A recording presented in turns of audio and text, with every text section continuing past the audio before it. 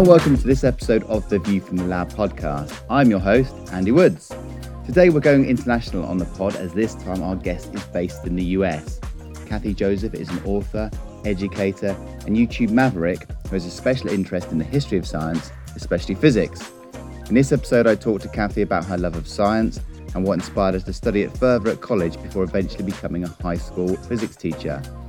Kathy has now had a change in direction by becoming an inspirational science communicator who focuses on the history of science with her YouTube channel, Kathy Loves Physics. Her recent book, The Lightning Tamers, is a fascinating account of the history of our understanding of electricity. We have a wide-ranging chat exploring the wonders of physics, as well as Kathy's thoughts on her recent ADHD diagnosis. So, without further ado, let's hear Kathy's View from the Lab.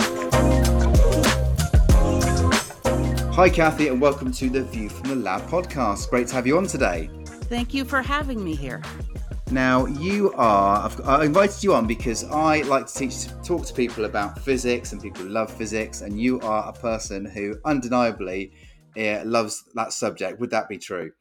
Oh my gosh, yes. In fact, just minutes before, I was filling out a piece of paper for a YouTube video that I was thinking of just this morning, titled "Why I Love Physics." So, yes, I definitely love physics. You definitely love physics, which is why we've got you on. And I think when I start this podcast, I like to ask my kind of guests about their love of science and where that kind of came from, whether it was innate within them, or was it a passion of a parent, was it a diversion via an inspirational teacher? Where do you think your love of physics comes from? Would you say? I've got to say my love of physics started with a science museum in San Francisco called the Exploratorium.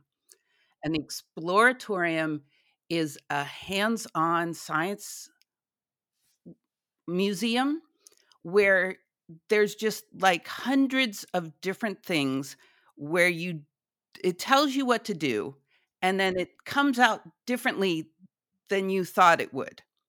And then you turn the page and it explains the science process behind why it did what it did. And I felt like it was like a magician's workshop where they told you all the tricks of the trade.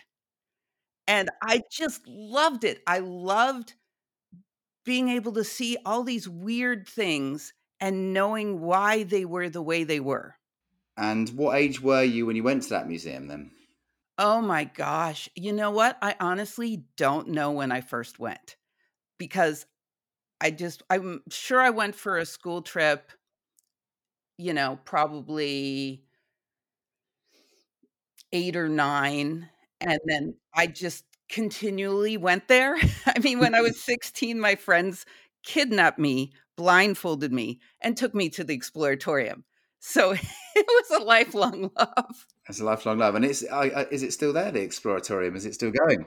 Yes, it is, but it started they had this thing to be in the this beautiful place called the Palace of Fine Arts that they built for a World's Fair, and they had like a 50-year thing where they had to pay $1 a month, and then after that 50-year thing passed, the rent went up to $1 million a month or whatever, and so they moved to a different location, and it's even bigger and probably better, but part of me still misses the old place because I just knew where everything was. And was it was it purely physics they looked at in this museum, or was it like a variety of different sciences within that space? It was based in physics, but they have biology. They're always dissecting cow eyeballs, and they have sort of psychology in there, and um, they have chemistry stuff, and they have nature stuff, and they have all sorts of things. And I love physics so much that I would sort of self-select for the stuff that made me the happiest. But it's my favorite museum in the entire world of any kind. Okay, and it's good to hear it's still going and it's still kind of inspiring young students of the future. And I guess when you kind of love a science, I guess there must be other people along the way who kind of helped you in that journey. And um, whether it was, I mean, what were your science teachers like? Were there particular science teachers that kind of helped you with that, kind of supporting you in that science journey when you were kind of moving up to, I guess, high school, when you have perhaps more individual kind of physics lessons, I guess? Can you tell us anything about your school experience as you grew older? Yes, and I feel bad that I didn't say this before. My high school physics teacher was such an inspiration, and part of it was that he enjoyed that I thought differently. And I found an old yearbook, and he said something like, "You have the most unusual brain I've ever seen." And I love that. It made me feel so good instead of feeling like, because I'm a very uneven learner. Okay. And what do you mean by that? Well, I've just been diagnosed with ADHD, Okay. and it makes my entire life make so much more sense because I'm all about patterns. I can put concepts together, I can think outside the box, and I can't get my homework in on time, and it's messy, and I will contribute to the conversation in class, but I might derail you onto a completely different subject, and I will be passionate about all of it. So, some teachers found that wonderful, and some teachers hated me. I see. Yeah. Not an exaggeration, hated me. And I came into physics with a pre-love of the subject because of the exploratorium. But then my teacher, he he let it he let us learn in slightly different ways. And he didn't take my deficiencies as a lack of interest or a lack of focus, or like maybe this kid isn't really good at it because they're not focusing well. They just accepted me for who I was and let me love the subject, and that just was beautiful. Then that helped you. So did you say you had ADD or ADHD? So do you have a bit of hyperactivity within the attention deficit, would you say? Well, I don't actually have what we think of as ADHD. I don't have the hyperactive, but they changed the name. So even if you have ADHD without the H, you have inactive ADHD. And I'm like, this is ADHD is the worst name thing ever, because it is not that you have an attention deficit. You have an attention irregularity. Okay. We can focus on things, hyper focus, it's called. We can focus immensely. We just can't always focus. Depends what it is, I guess. Yeah, and it's kind of. I mean, do you think there? I mean, you must. What made you decide to get a diagnosis out of interest? Because obviously you've gone through, a lot, some of your professional life, obviously your student life. What was the to use a science words, the catalyst to perhaps get diagnosed out of interest? The catalyst was about 8 months ago, I think. Someone said they couldn't believe how I was so lazy that I wouldn't look up how to pronounce a name properly. Right. And I almost apologized and said, like, I tried to look up the name, but I didn't remember how to pronounce it. I have a real hard time with German names because spelled like they're spelled like English words are, but they're pronounced differently. Hmm. And I have a real hard time with that. Um, and then I just deleted it and deleted him. But it just made me so hurt. And I was like, why am I so hurt? Like, I get trolls all the time. People complain about everything, but that one hurt. And then I realized I used to be called lazy all the time. I mean, I once had a high school English teacher who said I was the laziest student he'd ever had the misfortune of teaching in his 20 years of teaching. I'm like, "Wow." And it just hit me, and then it's just like, "Wait a minute, I'm not lazy. Why do I feel this way? Why have I always been told I had the worst memory ever, and I can remember thousands of different people's histories and how they all interconnect?"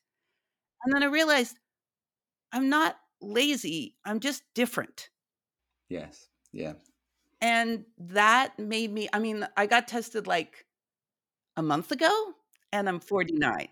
Well, that's not long ago then. Okay. And how does that make you feel? Does it make you feel? How does it make you feel when you had that diagnosis? Did it kind of um, I don't know. Did it make you feel better in a sense, or how were your thoughts on that? Well, when I was just like, "Oh, this is what's going on with me," I felt so much better. I felt like, "Oh, wow, I get better why I am the way I am, and why I get frustrated with myself, and why other people get frustrated with me," and found easier ways to deal with some of those things. But getting tested was actually a little depressing because you I got tested, and they interview you, but they also give you this test where they shine letters, and you're supposed to click the space bar unless the letter is an X. Okay. And how hard is that? Not hard at all. I can recognize an X. Seems easy. Right. But I kept on hitting the X, and it almost felt like I could feel my brain breaking in real time. And I felt so frustrated by it not doing what I wanted it to do. I see. And it took me a couple days to process that of like, yeah, this means that sometimes things that are simple for other people that should be simple, recognizing an X, is not simple for me. But then I can do things that other people can't do at all. And they would go, "Yeah, no, I can't do that." And those are easy for me. And so it doesn't make my brain broken. It makes it, I keep on saying this, different. Different, yes. I mean, I was thinking when you're talking, I was going to ask you a question later on about, being a YouTuber and the difficulty I always think with when you're in social media is the constant pressure of developing new ideas and new videos in a kind of regular basis. And I was just wondering whether how do you, with your ADHD, I guess, what kind of strategies do you use? I mean, obviously you've only recently found out about your ADHD, but how do you keep on track with those kind of things, or is it easy because it's stuff you're interested in? Do you have any particular ways of approaching your kind of your media work, your social media work? Well, in terms of ideas, that is not a problem. What happened was I started out to write a book about the history of electricity through the scientists who discovered it. Yes. And then I made the YouTube channel so that I could get some people to buy the book who I didn't know personally. And then I fell in love with the medium and the interaction between the videos and my books, and they both expanded. So for me, like getting ideas, I I have a backlog of probably 10 years of videos, literally. Okay. And I keep on getting diverted. I think 4 years ago, I promised to do a video on the history of television, and, I'm gonna get to it, but I don't know when. So, in terms of coming up with ideas, that's not a problem for me. In terms of I think a lot of people who make YouTube channels, we're told we have to publish regularly, we have to publish short videos, we're not supposed to make them too deep or too long or have too much math Yeah. because we want it to be popular. And, I don't follow those rules. Um, my videos are usually like 30 minutes to over an hour. I often have videos with calculus in the middle of a story. I mean, not often. But I've gone into a big series of videos on Maxwell's equations, and that has you can't, that has some calculus in it, or quaternions, or and I'm I'm not trying. I mean, I try to make my thumbnail look nice, and I try to make the words enticing, and I format the video with the idea of, like, what would the person watching it want to learn and want to know about. So, for example, when I click on a YouTube video, I often kind of forget why I clicked on it. You know what I mean? You look at it and you go click, and then they start talking, and you're like, wait a minute, what was what was I doing? So I always start my videos off with a little bit of, like, this is what this video is going to be about. This is why it's interesting, or maybe a little personal story or a little thing, just for, like, 2 to 5 minutes, to sort of remind people, like, you want to stick around for the hour, and this is what it's going to be like. So I don't have problems with any of that, in terms of the way my strange brain works. I see. No, so you see, kind of. So you said that, in a sense, the book, the Lightning Tamers, that was the kind of, again, I shouldn't overuse the word catalyst. That was the catalyst for your YouTube career, rather than the other way around. So the book came first, and then the kind of support, kind of explanations came after that. Is that right? And you kind of condensed some of the information in the book into your videos. Is that what you were doing? Well, sort of. The rough draft of the book came out first, Right. and Okay. the very rough draft, meaning that I just went wherever my mind wanted to go. So my original rough draft had chapters on the history of radio waves, and had chapters on the history of quantum mechanics. And it was and cell phones and television and microwave. I mean, it was just this Frankenstein monster with every interesting thing I could find. Hmm. And by it, what the videos are not condensed from the book. They're initially from the book, and then sometimes the videos would go further, and then sometimes the book would go further, and it's very interactive. By putting together a video, I feel like on YouTube, there's it's very hard to show authenticity, because I mean, you can show authenticity because you're from a university that's famous, or you have a famous name, or you're, whatever, or you have really good production values, but I don't have any of that. So I figured my authenticity comes from original documents. So I started putting tons of original images from original documents. And every time I found those images, I would discover something new about what I was saying. And putting it together in that visual way taught me something new. And then when I produced it, people would make comments, and they'd correct me, and they'd show my mistakes, or they'd expand it, or they'd say, have you heard of this person? How about this person? Do you know the origin of the term tank circuit? And I'm like, no.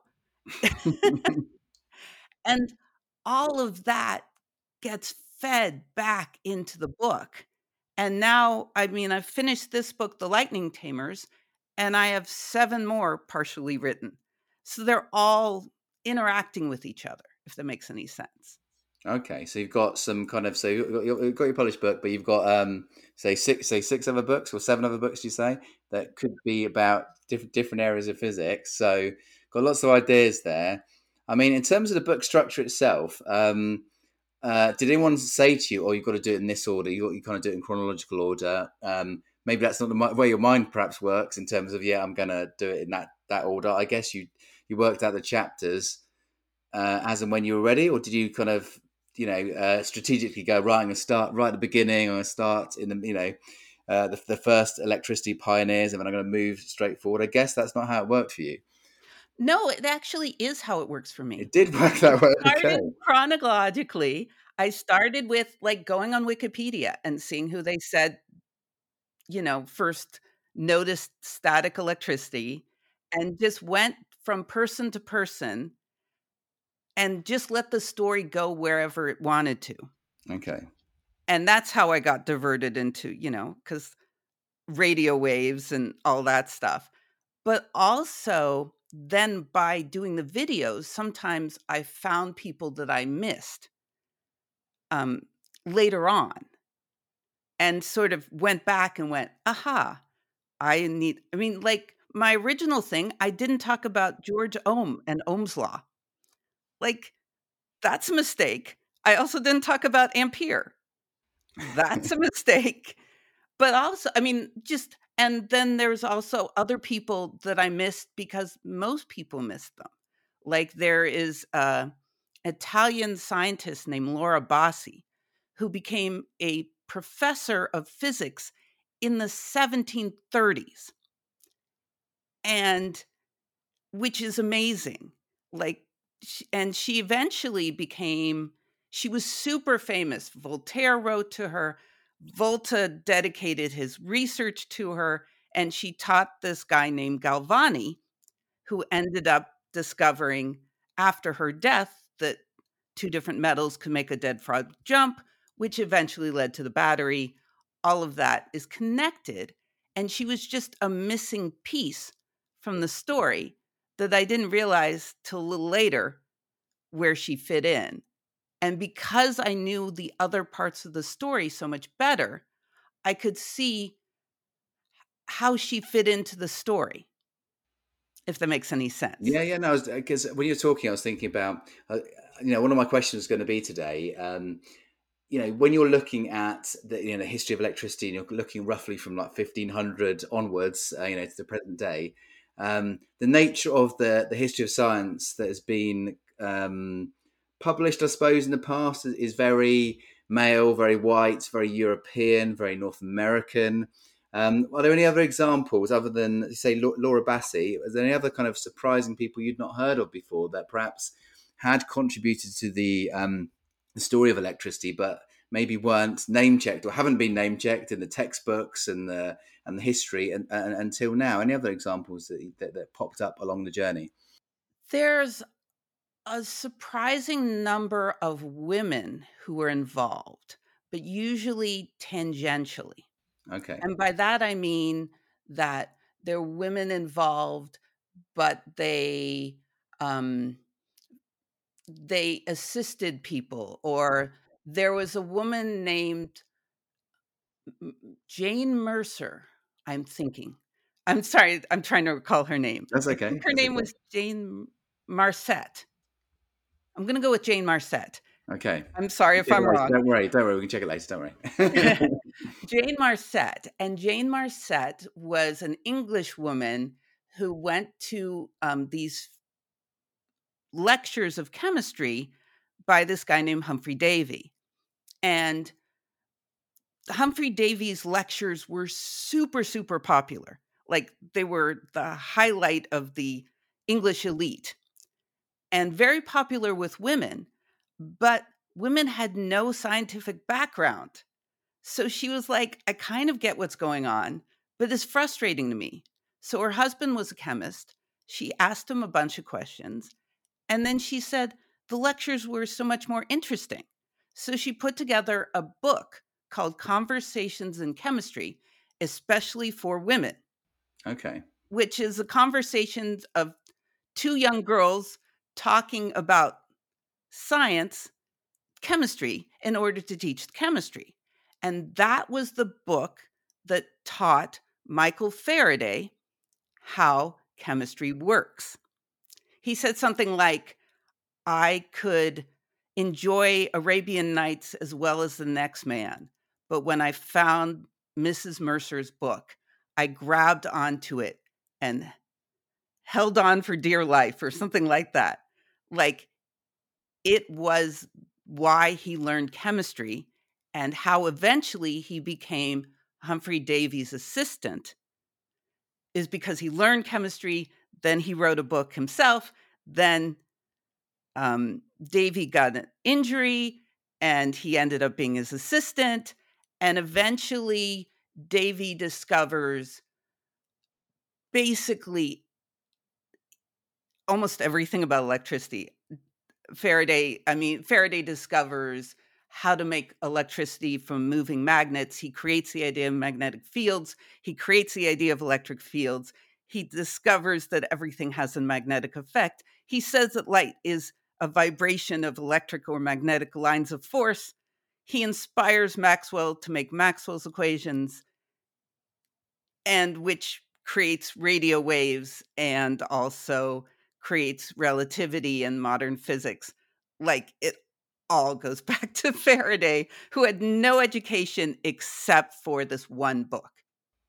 So in a sense, you've got, although you said earlier, your mind perhaps is scattered sometimes. You're very good at connecting ideas and processes and linking them to people and seeing how those ideas connect and obviously evolve through time. And it's very interesting. Obviously, Faraday is very, well known for his chemistry as well. Lots of books as well. So kind of interesting to see how those kind of ideas are connected.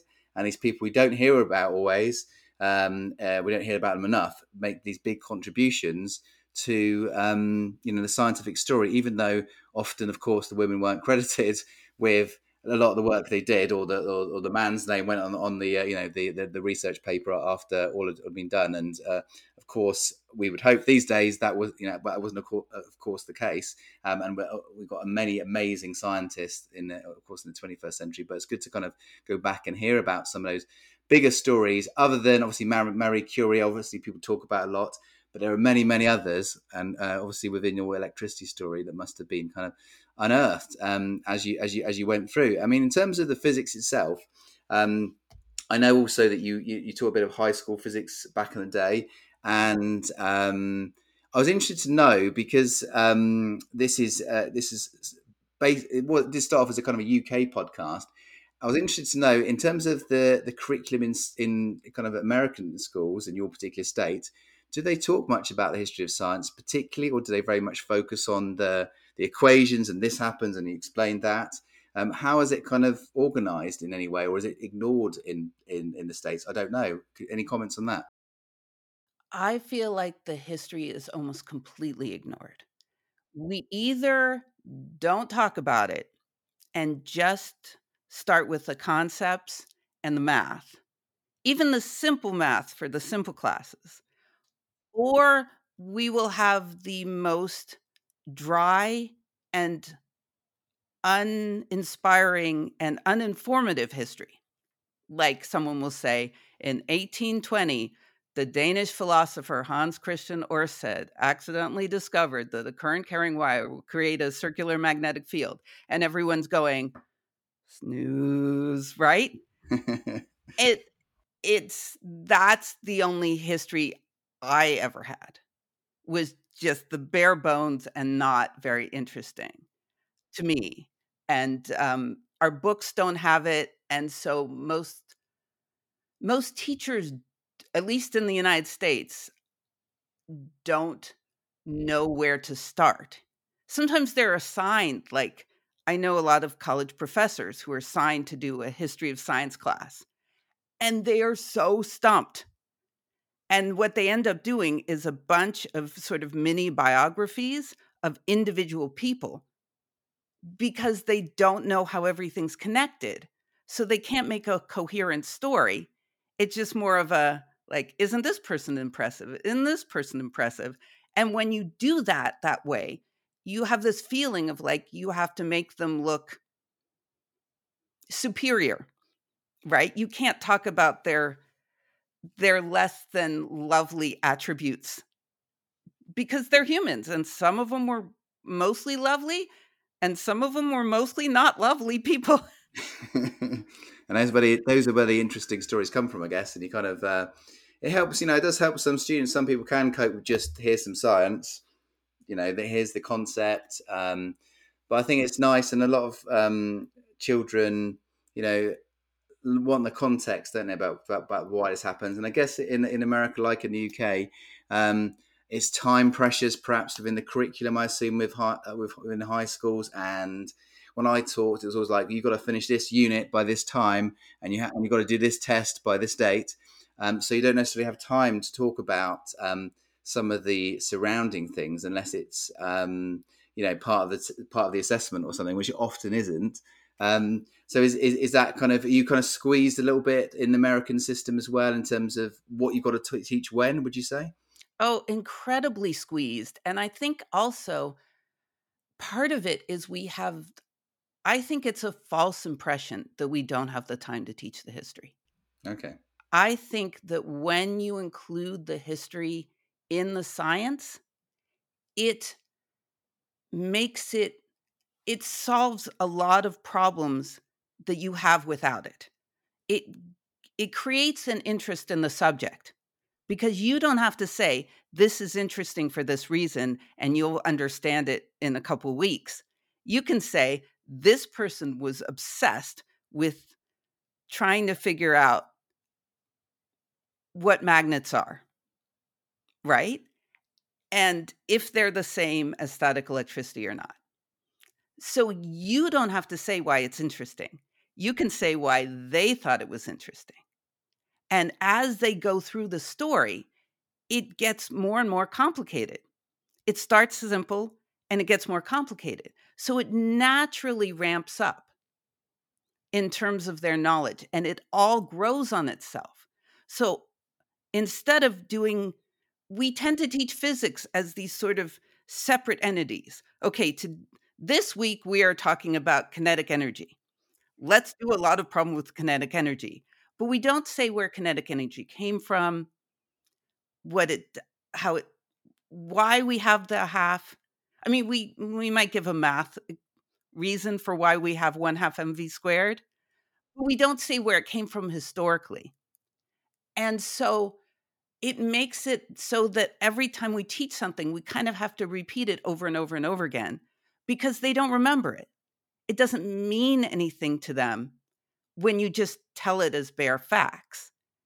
And the concepts will help you remember, and you're also naturally teaching sort of scientific process, not the traditional scientific process like what we think of, but how science actually progresses, how someone will come up with an idea and will like 60% of it and how it will grow and how things combine.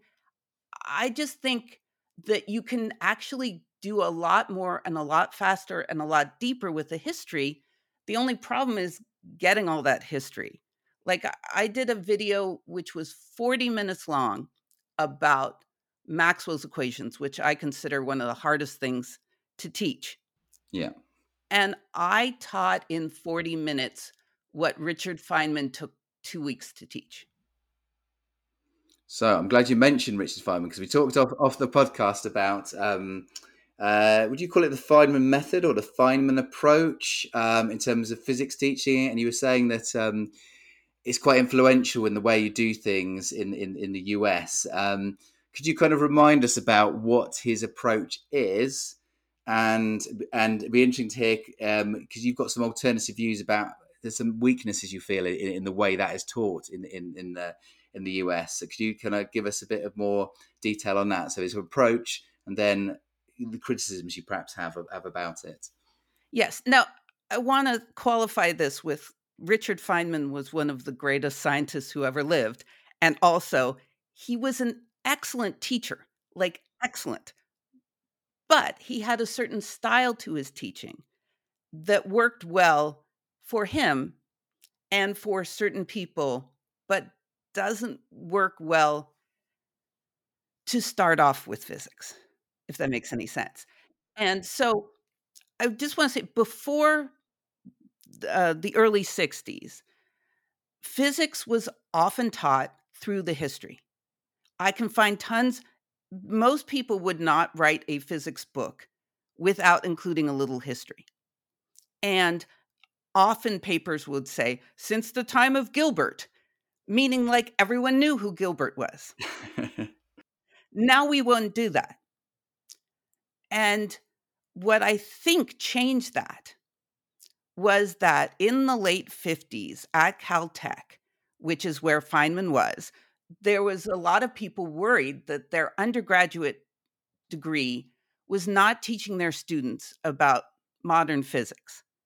They couldn't understand what Feynman was doing after graduating from the same university. So they asked him to teach a 2-year undergraduate advanced physics class. And at the time, no advanced physicists were asked to teach undergrads. You just didn't do it. It didn't bother with it. That's the low stuff. You dealt with the higher stuff. But he said, okay, I will do it, but one time. So they recorded everything, they photographed everything, and they made it into a book, Feynman's Lectures in Physics. And Feynman put this together, but he didn't think that he had enough time to talk about the history. He legit said, I'd love to talk about the history. We don't have the time. Go look it up on an encyclopedia. Have fun. And so he taught it the way most of us taught physics, the way most of us learn physics, the concepts and the math. And his book, I mean, while he was doing his lectures, the undergrads who were physics majors at Caltech struggled a little bit with it. But the professors adored it because he's so clear. He's so concise. He put everything together so well that it started trickling down everywhere. And soon I feel like I don't see textbooks with history in them anymore, anywhere, at any level. And I certainly don't see history incorporated with real physics, with real depth. If they talk about the history, the physics is so superficial.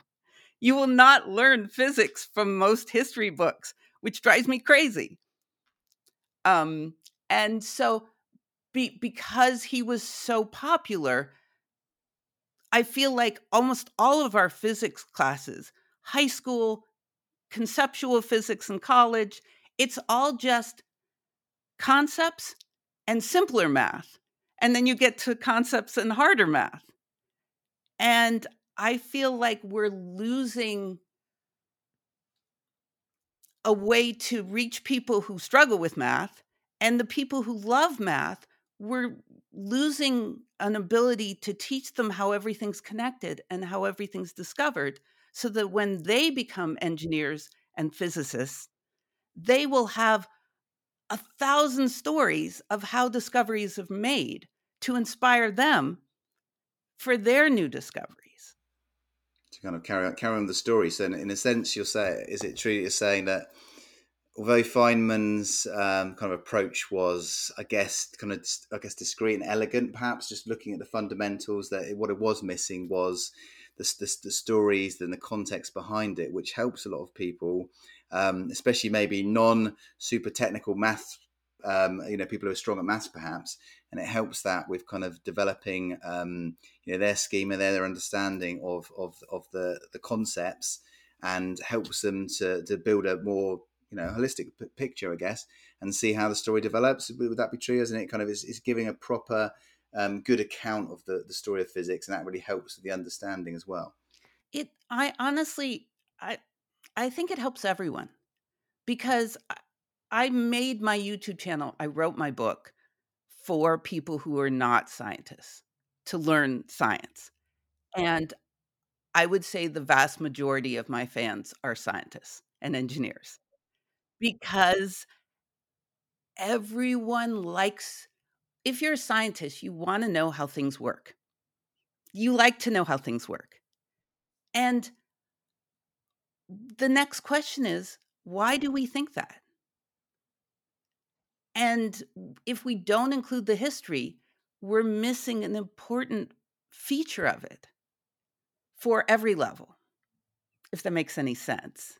Yeah, definitely. I mean, I think that, a nice point to kind of finish on would possibly talk about inspiration, really, and inspiration in physics. So I did want to ask you, before we went today, about people you admire perhaps in your space, so maybe the YouTube space that are doing something similar to you, but maybe a different spin on things, especially in physics, of course. And is there any kind of books that you'd give to, say, a 16-year-old who is thinking about, maybe their high school career, maybe thinking about college, thinking about engineering? Where would you direct people these days, either with the media world or just the old-fashioned, I suppose, books that would inspire people? Of course, your lightning tamers, we'll mention that as a good place to start. But what other places would you send people to? Oh gosh, this is actually hard for me Okay, because I I really I don't see a lot of people using the history to teach the science. I see people talking about the history, and I see people talking about the science, but I don't see a lot of overlap between those two. So to me, the greatest way to know more about where things come from is the history. So if someone wanted to know about quantum mechanics, I'd say, well, there is one book that I really liked called was called Einstein and the Quantum by a guy named Douglas Stone, who is a physicist who is trying to explain how Einstein promoted and created and then fought against and then promoted again quantum mechanics. And I thought it was fascinating. And you will learn a little bit about quantum mechanics, but it's a big subject. I thought that one was good. But then I would also say Max Planck, who started this whole thing and funded the whole thing. He wrote a little autobiography, and it's beautifully written. It's funny. It's charming. It's short, which I like, and it's really profoundly interesting. Or Rutherford has a little article about the history of science and his part in it, which is amazing. Um, there's, I don't know, I find more of the inspiration from the original documents. okay, And I started something where, so I post all the scripts for my videos. So I write out my videos beforehand, and I post them on my website. And recently I put something where I wish I'd done this earlier, where I not only have citations, but I have link citations. So you can click on that and go straight to the document I'm talking about so that you could expand your knowledge of the subject for yourself. See if you agree with me, but also like when you can spend a little bit more time reading what they said, I think that that will expand your knowledge even more than I can do in an hour-long video. yeah, kind of going to explore things yourself. Often I find myself falling down a Wikipedia hole and going from one article to the next. So that kind of exploratory idea is good. So in terms of you, and obviously you got your book out. What's next? You said you got about, say, 6 or 7 books that are possibly in waiting in the wings. Are you going to be able to tell us on the podcast which you're going to hold yourself to and say this is going to be my next book, or should I not put you on the spot for that? Oh no, I'm started, but like barely. Okay, so I'm sort of doing 2 paths at the same time is my plan. My plan for the YouTube channel is to work on the videos on a book that I'm going to write that is going to be called The Evolution of Wireless from Sir Isaac Newton to Hedy Lamarr. And I want to make videos about like television and microwaves and cell phones and blah, blah, blah before I put the book together so that I can have this interactive thing. And while I'm working on that, I am writing my second book, which is going to be called The Radium Revolution, which is going to be about the history of the discovery of electrons and um, X rays and how that led to the discovery of radiation and radium. and how radium led to like the discovery of the nucleus and Bohr model. Like basically how physicists look at the world in a totally different way than non-physicists. How we look at space and time and everything differently. And that all comes from the story of radium.